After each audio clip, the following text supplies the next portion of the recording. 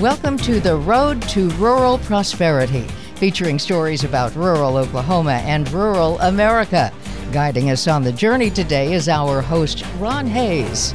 Well, thank you, Billy, and welcome to yet another edition of The Road to Rural Prosperity.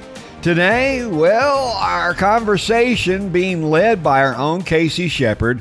Casey had a chance to jump on the Zoom and talk with country music singer and songwriter Jamey Johnson, who's got some strong country roots from the southeastern part of our United States. From Alabama, he was early on influenced by folks like Willie Nelson, Alan Jackson, Alabama, and others. Jamey Johnson grew up on a farm. In fact, he grew up watching his dad try to make a living on a family farm in the southeast. His family eventually lost that farm, so Jamey Johnson understands why it's important to advocate for farmers and ranchers and understand the struggles that farmers and ranchers do face. Casey Shepard talking with Jamey Johnson here in just a few moments on today's Road to Rural Prosperity. We're being powered today by the Oklahoma Public School Resource Center. And we're back with Casey and Jamey in just a few moments.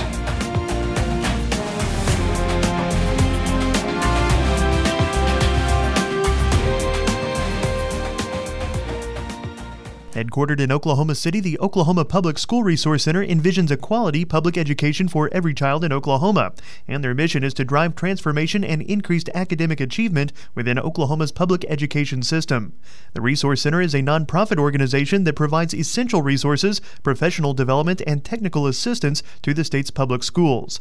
They advocate for high-quality instruction for all Oklahoma students and support increasing classroom innovation to provide them a challenging, globally competitive education. With communities from border to border, BankFirst lenders understand the needs of today's agricultural market. Whether you need to purchase land, equipment, or livestock, or maybe need an operating line of credit, call on BankFirst. They are a certified lender with the Farm Service Agency and can help with specialized financing when other banks can't. BankFirst is proud to serve the needs of the Sooner State's agricultural market. BankFirst is loyal to Oklahoma and you. Member FDIC, loan subject to approved credit. Something new today on the Road to Rural Prosperity. We're visiting with country legend and singer-songwriter Jamey Johnson from his home in Nashville. Jamey Johnson, welcome to the show. And legend is a strong word for it, but thanks. Jamey's been in the music industry for a really long time as a singer and a songwriter. But let's start because you have really good ties to agriculture and farming community. So let's talk about where you grew up. Tell us the story of little Jamey Johnson. My family lived in Troy, Alabama, when I was born. We moved to Montgomery. I guess I was probably 3 years old. We lived in a rural, which is hard to say with too many R's, rural part of Montgomery. And my dad started growing food right on the land out there. And we had all kinds of different things that we grew out there. Peas, we had figs, I remember, butter beans. He would grow anything. We had trees, like apple trees, pear trees, plum trees. I remember watermelons so big you couldn't hardly tote them. And I'm talking about me as a 4-year-old or whatever, watermelon big as I was out there. The zucchinis and tomatoes and okra. Man, to me, it seemed like we had it all. We had everything. I remember, Mr. Phillips. Mr. Phillips was an inventor of sorts, and he was a chain smoker. Like he lit a cigarette with another cigarette. And he would invent these little contraptions and gadgets. He worked on like radios, TVs, and all that sort of stuff to make money. He invented us a machine that would shell a pea. And you've never seen a happier bunch of youngins in all your life. We used to sit on the porch with bucketfuls of peas, shelling peas. And after a while, the holes start digging into your thumbnails. Oh, yeah. It's never ending, too. You feel like you're never going to get finished. You wonder, why do we need so many damn peas? What are we doing with all these peas? But he brought us this machine where you just fed the whole, the whole pea pod and everything through there, and it would separate the pod from the peas. But Daddy used to trade with those. He'd take bags of frozen produce and trade it for meat and that sort of thing. Well, I have to ask, I mean, is he famous? Did he market that pea shell, or is he like a super wealthy man now? No, he never was wealthy. But if I had to guess, I'd say he had plenty put away in reserve, and he was one of the sweetest old men I believe I've ever been around. Those are the best ones. They had a couple of German shepherds, which I'm kind of walking down a tangent right there, but those dogs were they were big as a Volkswagen. He had two of them. They lived in the house, and when you walked in the house, it smelled like a German shepherd that smoked lived here.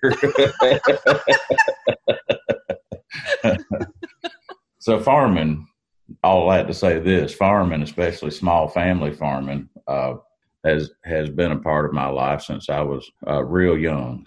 My earliest memories are tractors, tilling up dirt, seeds, irrigation, and just walking these fields that somehow felt like home. The fields themselves, it all felt like home. We lived right there in the middle of it.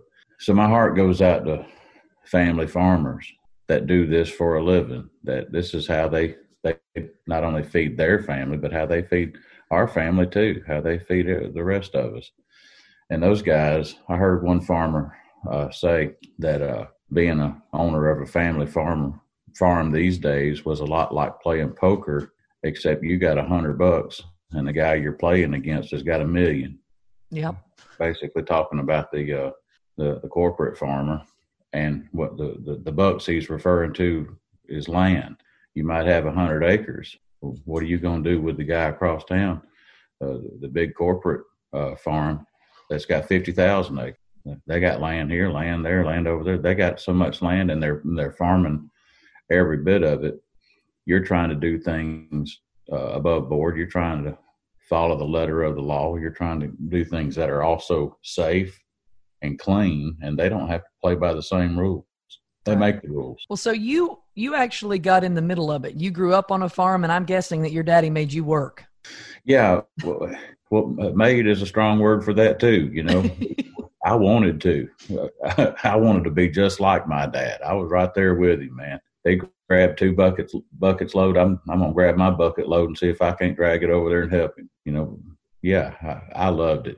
I just from early on, I kind of envisioned myself doing the same thing he did, whatever it was. Do you think that if you'd kept farming, it would have led you down? Like, could you be doing that instead of being a country artist? Well, passions being what they were, I don't know that I would have survived. I think at some point the music was calling me out one way or the other.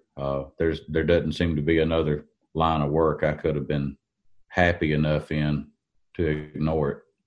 It was I always knew I needed to do this. Well, and that's kind of, most farmers that farm, like the family farms that you're talking about, those are people that have to be passionate about it, because you don't really make any money at it, and you have to be really good at it all the time, and you're providing something that's so important. If you're not passionate about it, you'd lose your mind. Yeah, and there's family farmers that have had this information, this skill passed down for generations. Those are the ones we need on the farm, and I know there's other ones that have grown up around it and basically started their own, generational farm. They're the first generation of it. They decided to start their own farming legacy. It's important to me that the little guy gets a shot. Absolutely. It's important to me that these people who have the heart for it, have the desire and the passion for it, that they get an opportunity to succeed, and that farming doesn't turn into something that's just for the super wealthy and just for the corporations. It's got to be for the rest of us too. The cost of farming is through the roof. the rewards are in the basement. Well, let's talk a little bit about how you got off the farm and into Nashville. How did that even start? I mean, I know growing up on a family farm, I had plenty of time and opportunity to try my singing voice on the tractor while I was hauling hay. That takes hours, so you've got plenty of opportunities to work on your craft there. How did you end up off the farm? Yeah, if you don't sound good singing on a tractor, you probably ought to quit. That's the truth. I don't know. The path from there to Nashville is kind of a long story, but the abbreviated version is this: we didn't get to keep that land for very long, and we were doing other things. You know, my dad got into the retail industry because that just wasn't a sustainable income. That just wasn't a way to live. He had several jobs as manager of this, assistant manager of that, retail and drugstores. He was a manager of a Super X Drugs back in the early 70s. And so he always kind of had that background too. Farming wasn't one of those things that, at least not for somebody with low income, you could tap into at the time. This was during the farmer crisis of the 80s when we had that little spot of land. So, the farming crisis of the 80s is exactly why Farm Aid was created. So it was a really rough time for somebody to try to begin a farm business. And then you're going to try to begin a musical career in the midst of after all this?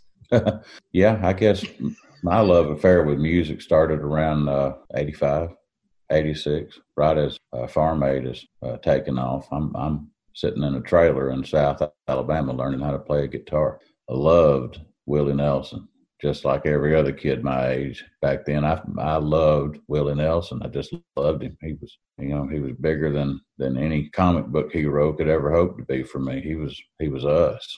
He was us with a big name and a big megaphone. Man, there wasn't a single person that I knew that wasn't a Willie Nelson fan.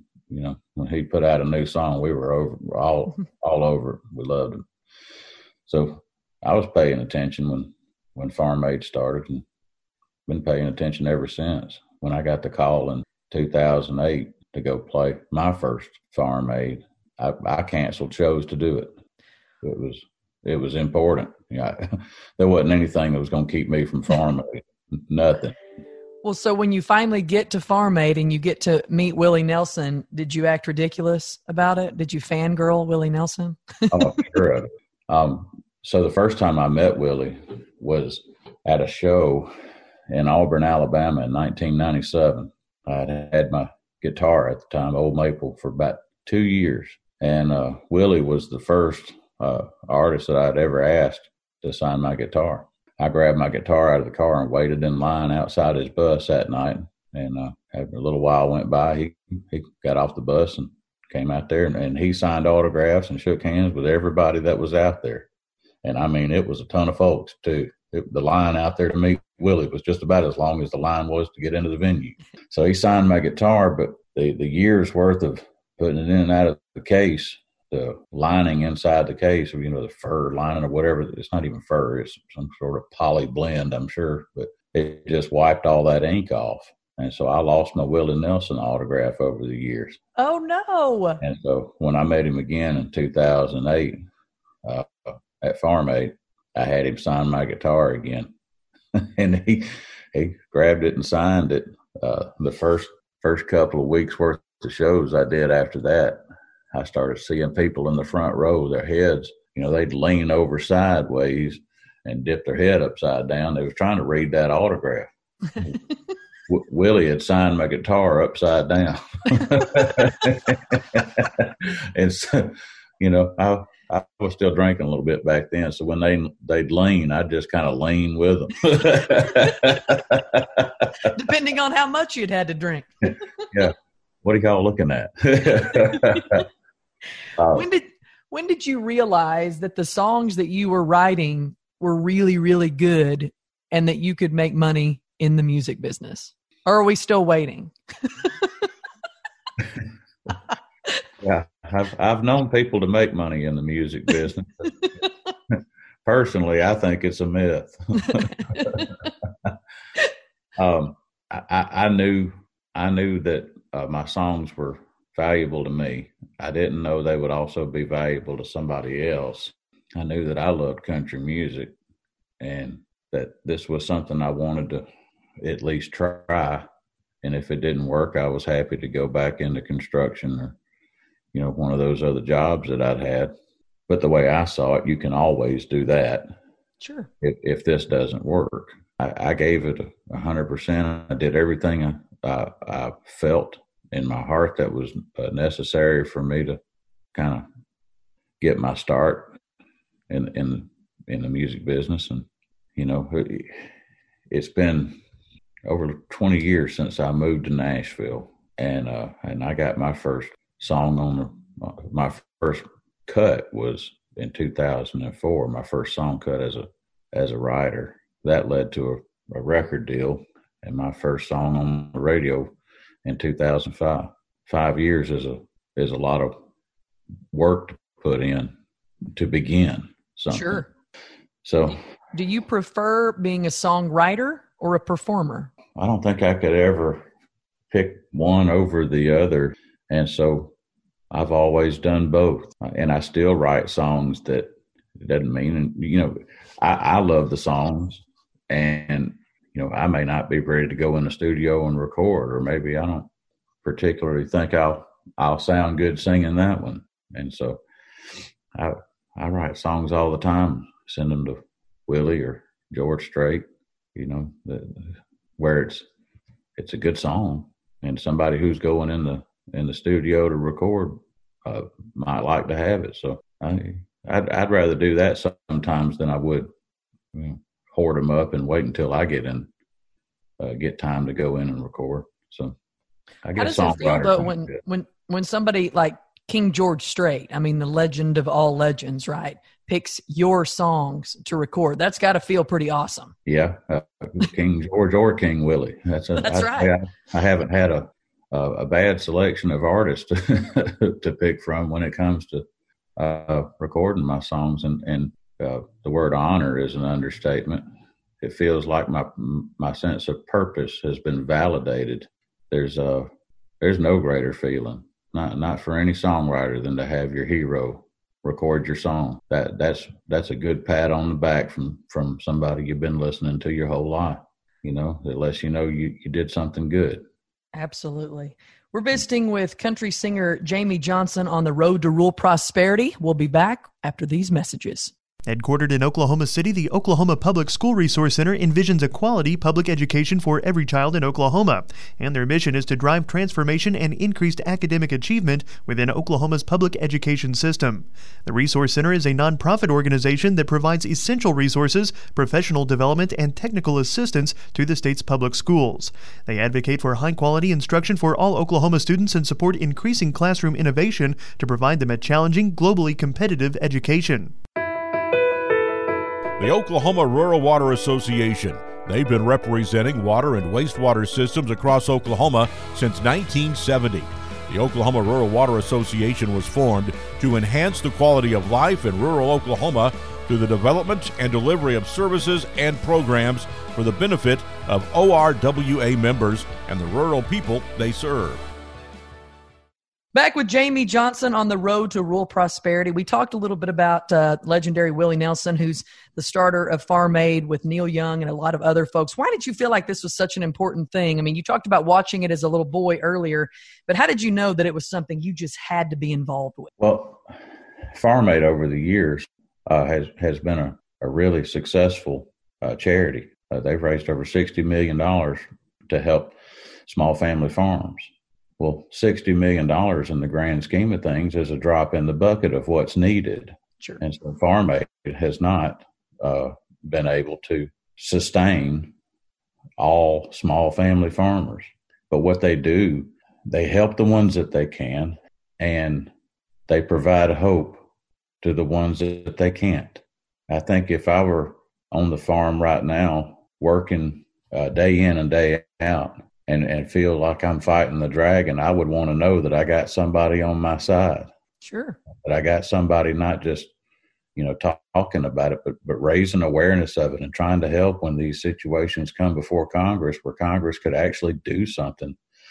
And I think that it would be an extra wind in the sail to know that the people who are trying to help are Willie Nelson, John Mellencamp, Neil Young, Dave Matthews.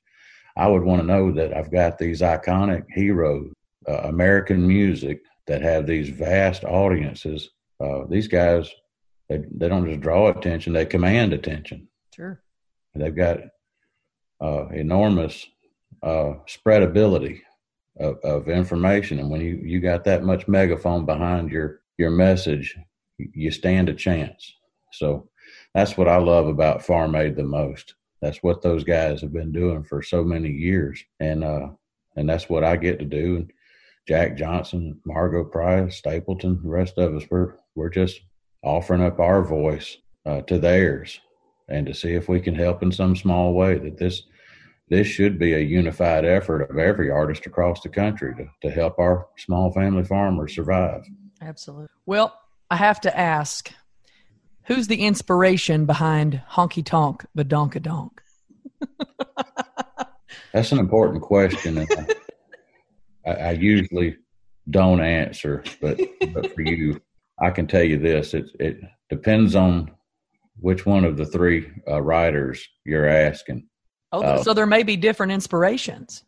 I can only tell you we were standing in the same place, in the same bar, when that song title popped up, and we weren't all looking in the same direction. Well,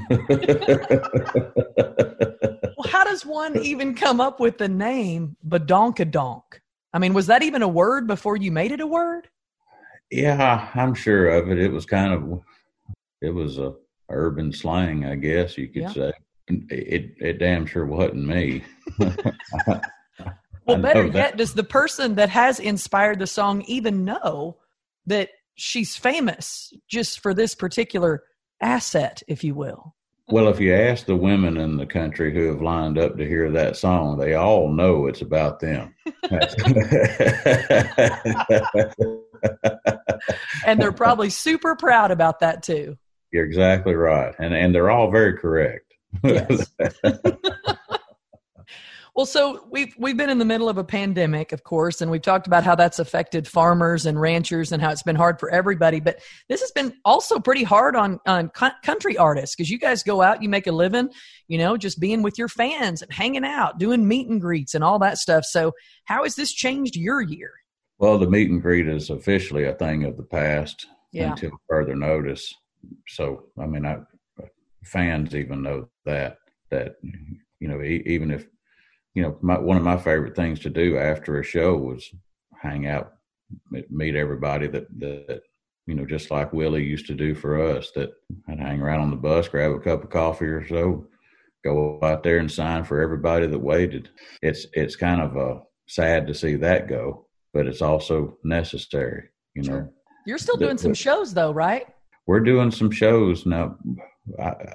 I try to make sure my shows are safe as we can possibly make them. I'm not saying anything's completely safe. Hell, going to the grocery store ain't safe. Right.